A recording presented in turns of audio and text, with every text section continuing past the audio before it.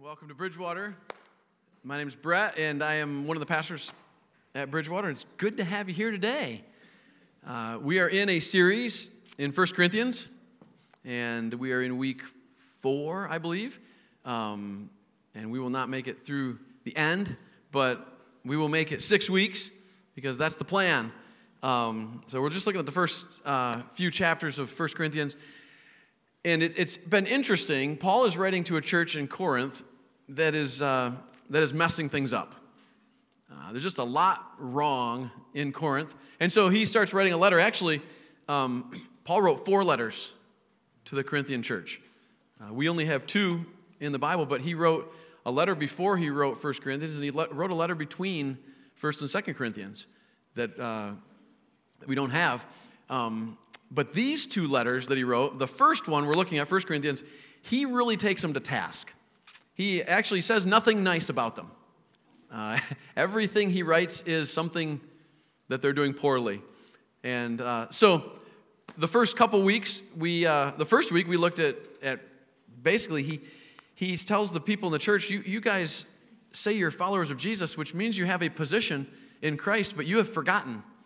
Because your position in Christ should be affecting your practices, your beliefs, your behaviors, and they are not, it is not. You're not acting like a follower of Jesus. Then the last 2 weeks, he hits this idea of unity, and he says, you guys are quarreling and struggling. One time he says you're arguing about who's more important, who you're going to follow. Like you've taken these human people and you've raised them on a pedestal, and now you're arguing about which one's better. That's ridiculous. Then the last week, we looked at how we're supposed to be unified around the cross. And the cross is what divides followers of Jesus from non-followers of Jesus. And it should unify those of us who are followers of Jesus, because Jesus died for us, and at the cross we recognized we were all equal in our sin and our need for a Savior. So he has talked about all of that. Today, here's the question I want us to think about. If you were going to describe somebody who is not spiritually mature, a baby Christian, if you were going to describe an immature follower of Jesus, before I finish this, I just fear that somebody's going to point to somebody, or you're going to look at your neighbor. So I want you to just look straight ahead, and I don't want you to answer. I just want you to think, what words would you use to describe an immature follower of Jesus, a baby, not a spiritually mature person?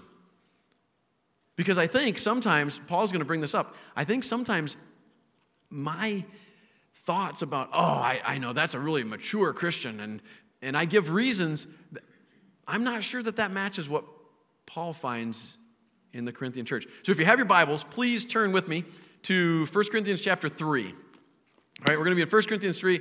If you did not bring a Bible, if you don't have a Bible and would like one, we have Bibles, and we will give you a Bible. We would love to give you a Bible. In our Welcome Center out there, we have Bibles, and if we ran out, we would just buy more, because we want everybody to have a copy of God's Word. But if you didn't bring one, you have a phone, I'm sure, that has the scriptures on it. The YouVersion is a great Bible app, or we're going to have verses on the screen, and you can follow along. But 1 Corinthians chapter 3, Paul dives into this Corinthian church, and he points out another struggle that he has with them. So let's look at 1 Corinthians 3, verse 1. It says, brothers and sisters, I could not address you as people who live by the Spirit, but as people who are still worldly, mere infants in Christ. I gave you milk, not solid food, for you were not yet ready for it. Indeed, you are still not ready. Okay, here's what Paul's saying. I really wanted to treat you like godly people. I really wanted to treat you like spiritually mature people. Yeah, but I couldn't. And you know why I couldn't, Paul says? He says, I couldn't because you just act like babies. You're immature. We all know people who are immature. Some of us are raising some of them. Some of you know others that are immature, but there's just certain character qualities that you're like, that's immature. And we may even say that to our 17-year-old. That is immature. You see, in our society, it is normal for 10-day-old babies to be sucking on a bottle. It is not normal for a 10 or 15-year-old to be walking around with their bottle, with their baba, with their pacifier. I mean, just think about the different things, right? I mean, it's just not normal. And so Paul is saying, I am really wanting to treat you like an adult, but I got to tell you, you guys, you're a basket case of deplorables. Like you are immature, you are babies. Okay? And he goes on, verse 3. You are still worldly. For since there is jealousy and quarreling among you, are you not still worldly? Are you not acting like mere humans? So he says, by your behavior, you're acting spiritually immature. There's quarreling and jealousy. It's interesting that he picks those two character qualities or negatives to point out spiritual immaturity, quarreling and jealousy. I think about how we live, and I think, maturity should be a natural process. It should have started at the cross when all of us, if we are followers of Jesus, we realized our need for a Savior, our equality in sin, that your sin and my sin and their sin are all the same in God's eyes. All of our sin would get us to hell. So we are equal. And then recognizing that and saying, okay, then I need a Savior, Jesus Christ. That position in Christ then should change my practices in Christ. And so my behaviors should look more and more like Jesus. My practices should be more and more in line with Christ. My attitudes should improve and change. Paul says it's not happening. Verse 4, he says, For when one says, I follow Paul, and another, I follow Apollos, are you not mere human beings? So he's pointing out that you guys are, not you guys, but this Corinthian church, they are choosing to argue and quarrel because they're jealous. It's sad, but it's not that much different from churches today. Is there jealousy in church today? Yeah. Is there quarreling in churches today? No. There's no quarreling. There's no bad feelings. No. It's a utopia of happiness. Right. That's the church down the road. Somewhere, and we've never found it. No, that's not it. There is still this going on. And I think this is one key point that Paul's trying to make. Spiritual maturity is most clearly seen by how we treat each other, not by how much knowledge we have. Spiritual maturity is most easily seen by how we treat each other, not by how much knowledge we have. You see, I think in my mind, in our minds probably, a spiritually mature person just knows a lot. Oh, but they've been studying the Bible for years. Have you heard them pray? Oh, it's almost like they're talking right to Jesus, like he's right in the room with them. And we start thinking about, well, what makes a spiritually mature person? Well, they know a lot. Paul says, no. The reason these people are immature isn't because they don't know a lot. They should know a lot. It's that they're not acting like that with each other. They're quarreling. They're jealous. They're bickering. There's disagreements. And Paul's saying that doesn't have anything to do with more knowledge. It has to do with actually acting on what you know. I heard somebody once say, I don't need any more information. I just need to apply the information I know. If you get pulled over for speeding, it's not like you didn't know you shouldn't speed. It's that you weren't applying. I'll use a different illustration. I just had my Jeep inspected. Okay, my Jeep inspection ran out in August. Oops. Okay, it's not that I didn't know that we have to get our vehicles inspected every single month, or every single year. It feels like every month. Every single year, right? It's not that I needed more knowledge. It's that we need to apply what we already know. I know way more than I put into practice. And apparently the Corinthians did too. And I think as churches, I think we do get in trouble by thinking, well, if we just knew more information, and if you would just parse that verb for me, is that an aorist tense or is that a present tense participle? Like if you would help me, no, I just need to apply what I know. And I know that I shouldn't be jealous, I shouldn't be quarreling. I should treat people with love. I know that. Well, why don't we? Why didn't the Corinthian church? Paul probably understood what Matthew wrote. In Matthew 22, Jesus was asked this. He said, "Teacher, which is the greatest commandment in the law?" And Jesus replied, "Love the Lord your God with all your heart, with all your soul, and with all your mind. This is the first and greatest commandment. And the second is like it, love your neighbor as yourself. All the law and the prophets hang on these two commands. Love God," which we know if we read the Bible, loving God really is demonstrated through our obedience to God, and love other people. If I want to be spiritually mature, if you want to be spiritually mature, if the Corinthian church wanted to be spiritually mature, you know what they needed to do? Love God and love others. I think we overcomplicate it sometimes, but that's really just that easy. Oh, well, you don't understand. If you understood who you were telling me to love, No, I do understand. It's really, really hard. That's why it's abnormal to find mature believers in Christ. Because we're supposed to love God and we're supposed to love others. And by loving God, it means that I obey God's word. And loving others really just means to love others.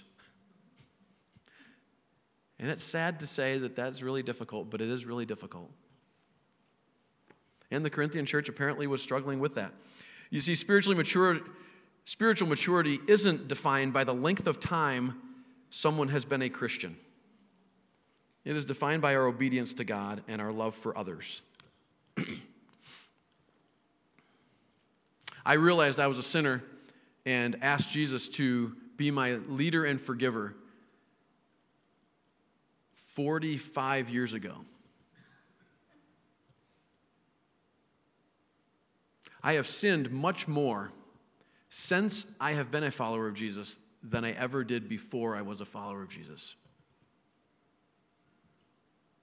That's sad. It's hard to say that out loud because it makes me sad.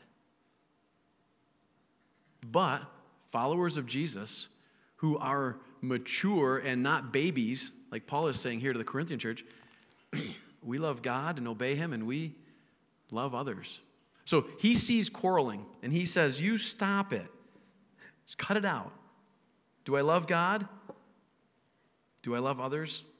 There was a church in 1839 that became deeply divided over the issue of slavery.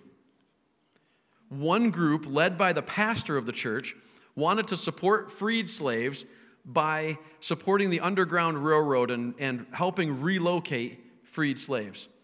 Another group in the church believed that the church should do more politically to bring an end to slavery. The dissenting group, led by an Elder Post, said this right before a church vote. They were voting on this. So it's not that either group thought slavery was good. They both hated slavery, both groups. But one group thought they should do more, and one group thought they shouldn't. And here's what Mr. Mr. Post said, "The merchandise of human flesh, as it is now practiced in the U.S. and other parts of the world, is a sin and great evil in the land. It ought to be abolished, and it is the duty and privilege of every Christian and church to bear testimony against it." April 15, 1839. So 25 years before the Emancipation Proclamation, he said this. Both groups hated the idea of slavery in America, but one group believed the church should do more politically to abolish slavery than the other, and the two groups could not unify, disagreed, and there was a church split. But this is not the end of the story. Here's what the historical documents of the church tell us. Quote, "After 3 years of much arguing and negotiating, the two congregations were reunited in 1842. The new church was not wealthy or large enough to sustain itself, but overall, the two churches desired unity and peace." That church is Bridgewater Baptist Church. That's us. 1839, huge disagreement at Bridgewater Baptist Church. Church split. One group, we need to aid the Underground Railroad. We need to fund that. We need to get more of these slaves relocated. Another group, no, we need to politically march on Washington. We need to hold rallies. We need to abolish slavery forever. And they split. But recognizing God's will for peace and unity, they mended their differences and they got back together. I don't think it's any mistake that so that was 1842. In 1843, a revival broke out at Bridgewater Baptist Church. 105 people were baptized in 1843. And they were running a Sunday morning attendance of 500 people in 1843. Unheard of in America in the 1840s, in the 1800s, to find any church that had 500 people. In little Montrose, Pennsylvania, Bridgewater Baptist Church did. I think that's because God blesses unity.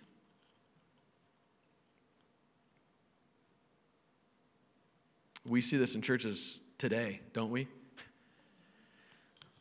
We should wear masks. We shouldn't wear masks. We should all be vaccinated. We shouldn't be vaccinated. We should use the King James Version. We should use the NIV. We should use the EASV. We should use the Message. I don't know. We should use the Good News Translation, whatever. We should have Pioneer Girls. No, we should have Awana if we only had Olympians. It's crazy. If we had padded chairs, well, we don't need padded chairs. We should have folding chairs if they were red. If it was lighter in here, I wish it was darker in here. I wish the music was louder. If the music was quieter, it is crazy. I mean, we don't do that here, but other churches argue about all of that stuff. We shouldn't have to fill out this little card. Sorry, I'm kind of stuck on the card. We do it, don't we? It is so easy for me to think about, those people in Corinth, boy, what a basket of deplorables. I tell you, no. If we're honest, Paul's message hits us right where we are. Oh, we're getting a new pastor in here. Yeah, you know what? I'm really looking forward to that. I can't stand Bixby. When Brett's done preaching, when they have that guy come in and preach, I don't like it when he comes. Boy, we do that. Shame on us.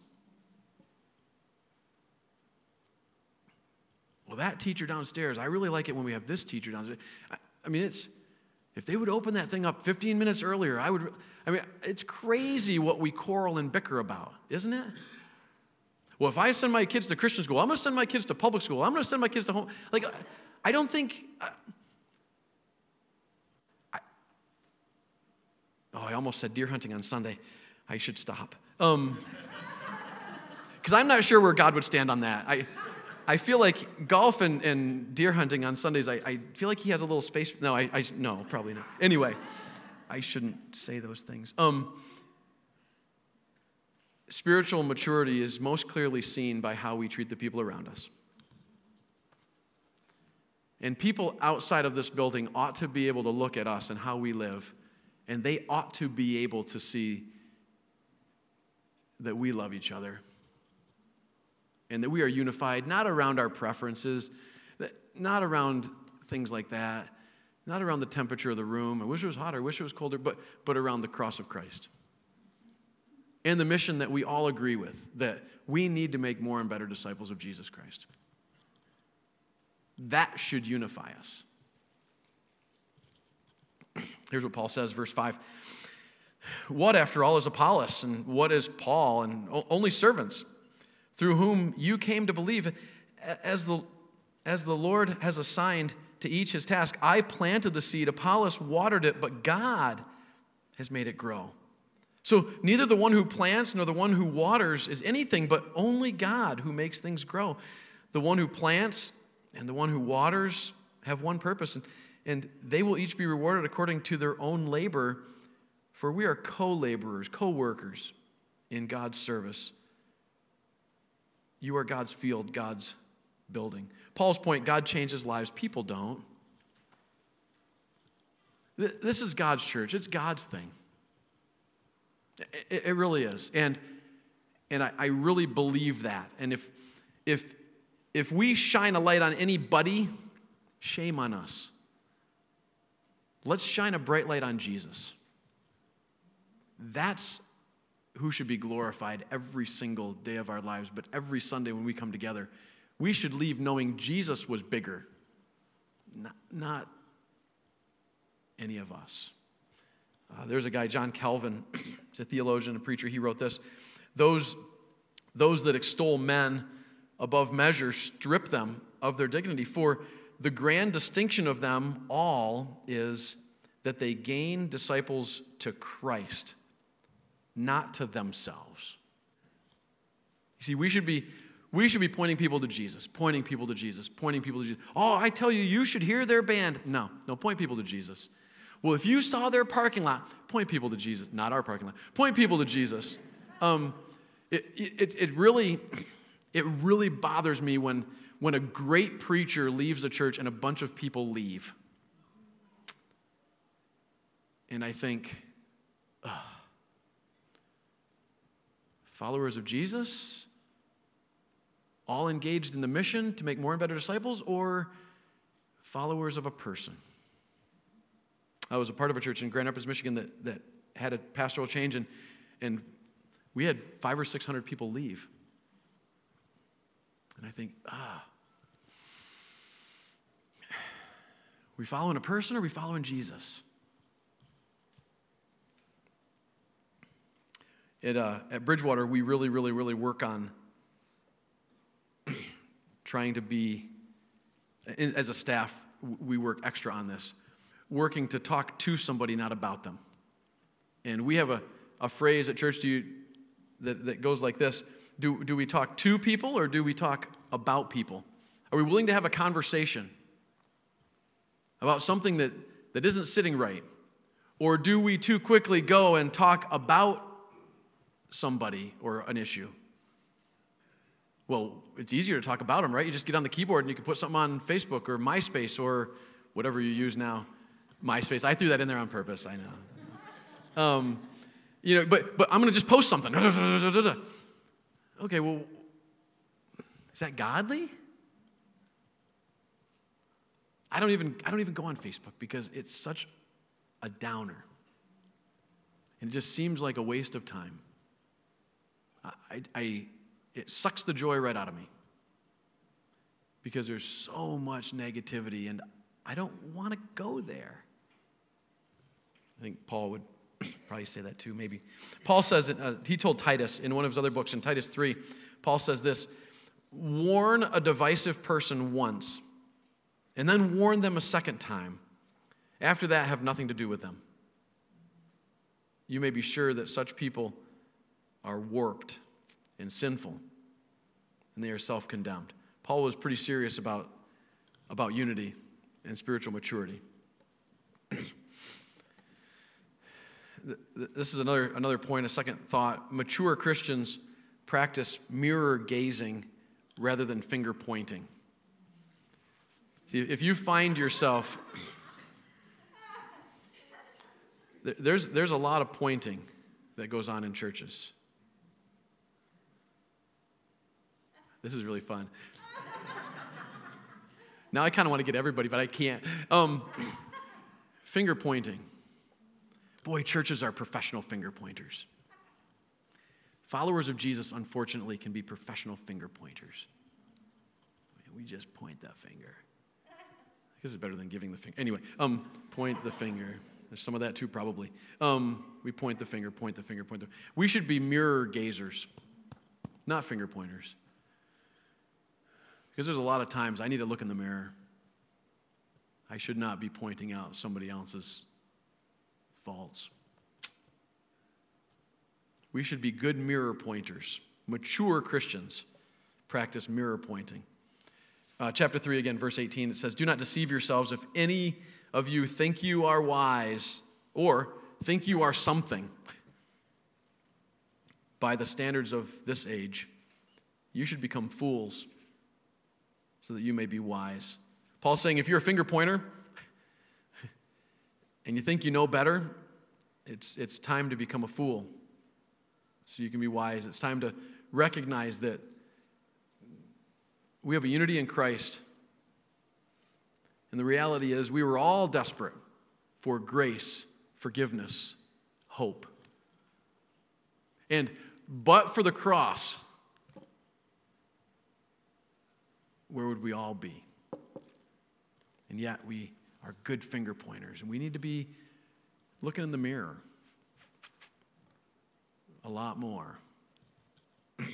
I think this third point, I love this. The unity of the church is your responsibility and mine. It's our responsibility. The unity of the church is our responsibility. It's not one person, ladies and gentlemen. And you can say, well, Brett, you're the lead pastor of all of Bridgewater. It's your responsibility. No, it's not. Well, you're serving as our interim campus pastor here. You should. No, it's everybody's responsibility. And you know what? If you're visiting here today and you go to a different church, it's your responsibility at the church you came from to be a unifier, not a divider. And if you attend Bridgewater, it's your responsibility to be a unifier. And I would say two things. First of all, I don't think we should ignore sin. I don't think we should ignore problems. I don't think we should ignore danger. I think we should have conversations. Because I think there are some legitimate things that come up, and I definitely think, we're just going to be unified. We're just going to love each other. No, and Paul, next week, we're going to look in chapter 5, Paul points out a very deplorable sin in Corinth, and he says to them, you better handle this. So he wasn't saying, just overlook sin and hug everybody. Oh, no. I think there's a place for dealing with sin also, but it's conversations. Second thing I would say on this is I think that most disagreements are based around preferences or opinions or perceptions. Preferences, opinions, or perceptions. Most quarreling and disagreements. Preferences, opinions, perceptions. Not biblical theology. And if you know me, you know I am a theologian. I love the Bible. I have a degree in the Bible. I have a master's degree in the Bible. I love the Bible. I learned Greek and Hebrew because I love the Bible. I'm all for fighting for theology. But most disagreements in the church are opinions, preferences, or perceptions. And they were in Corinth too. So we're normal. Yay! But I think what Paul wrote in Ephesians 4 is perfect. Ephesians 4, 2 and 3, it says, be completely humble. And this is where we're going to transition into communion. So I want you to start thinking about this. for yourself. Personal reflection. Be completely humble and gentle. Be patient, bearing with one another in love. Make every effort to keep the unity of the Spirit through the bond of peace. And the question we have to ask is, how are you doing? How am I doing? How are we doing? At that phrase that Paul says, are we making every effort to keep the unity of the Spirit through the bond of peace? Here, with your friends that aren't here, with your family. How are we doing applying Ephesians 4? How are you doing? Here are four questions for you to wrestle with. Is there someone you need to make peace with? Is there a leader you need to take off a pedestal that you put them on? Is there a leader you need to take off the chopping block? That could be a boss, that could be a relative, that could be a parent, that could be anybody. That could be a government official. Is there a member of the body, another follower of Jesus, that you need to mirror gaze rather than finger point at?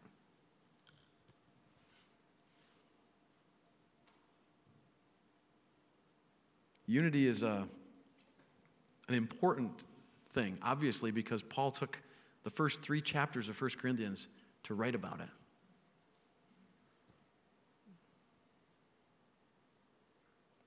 I want us to think about that. And the band's going to come. They're going to play a little music, and Dan's going to come and lead us in communion. But think about these questions while they come.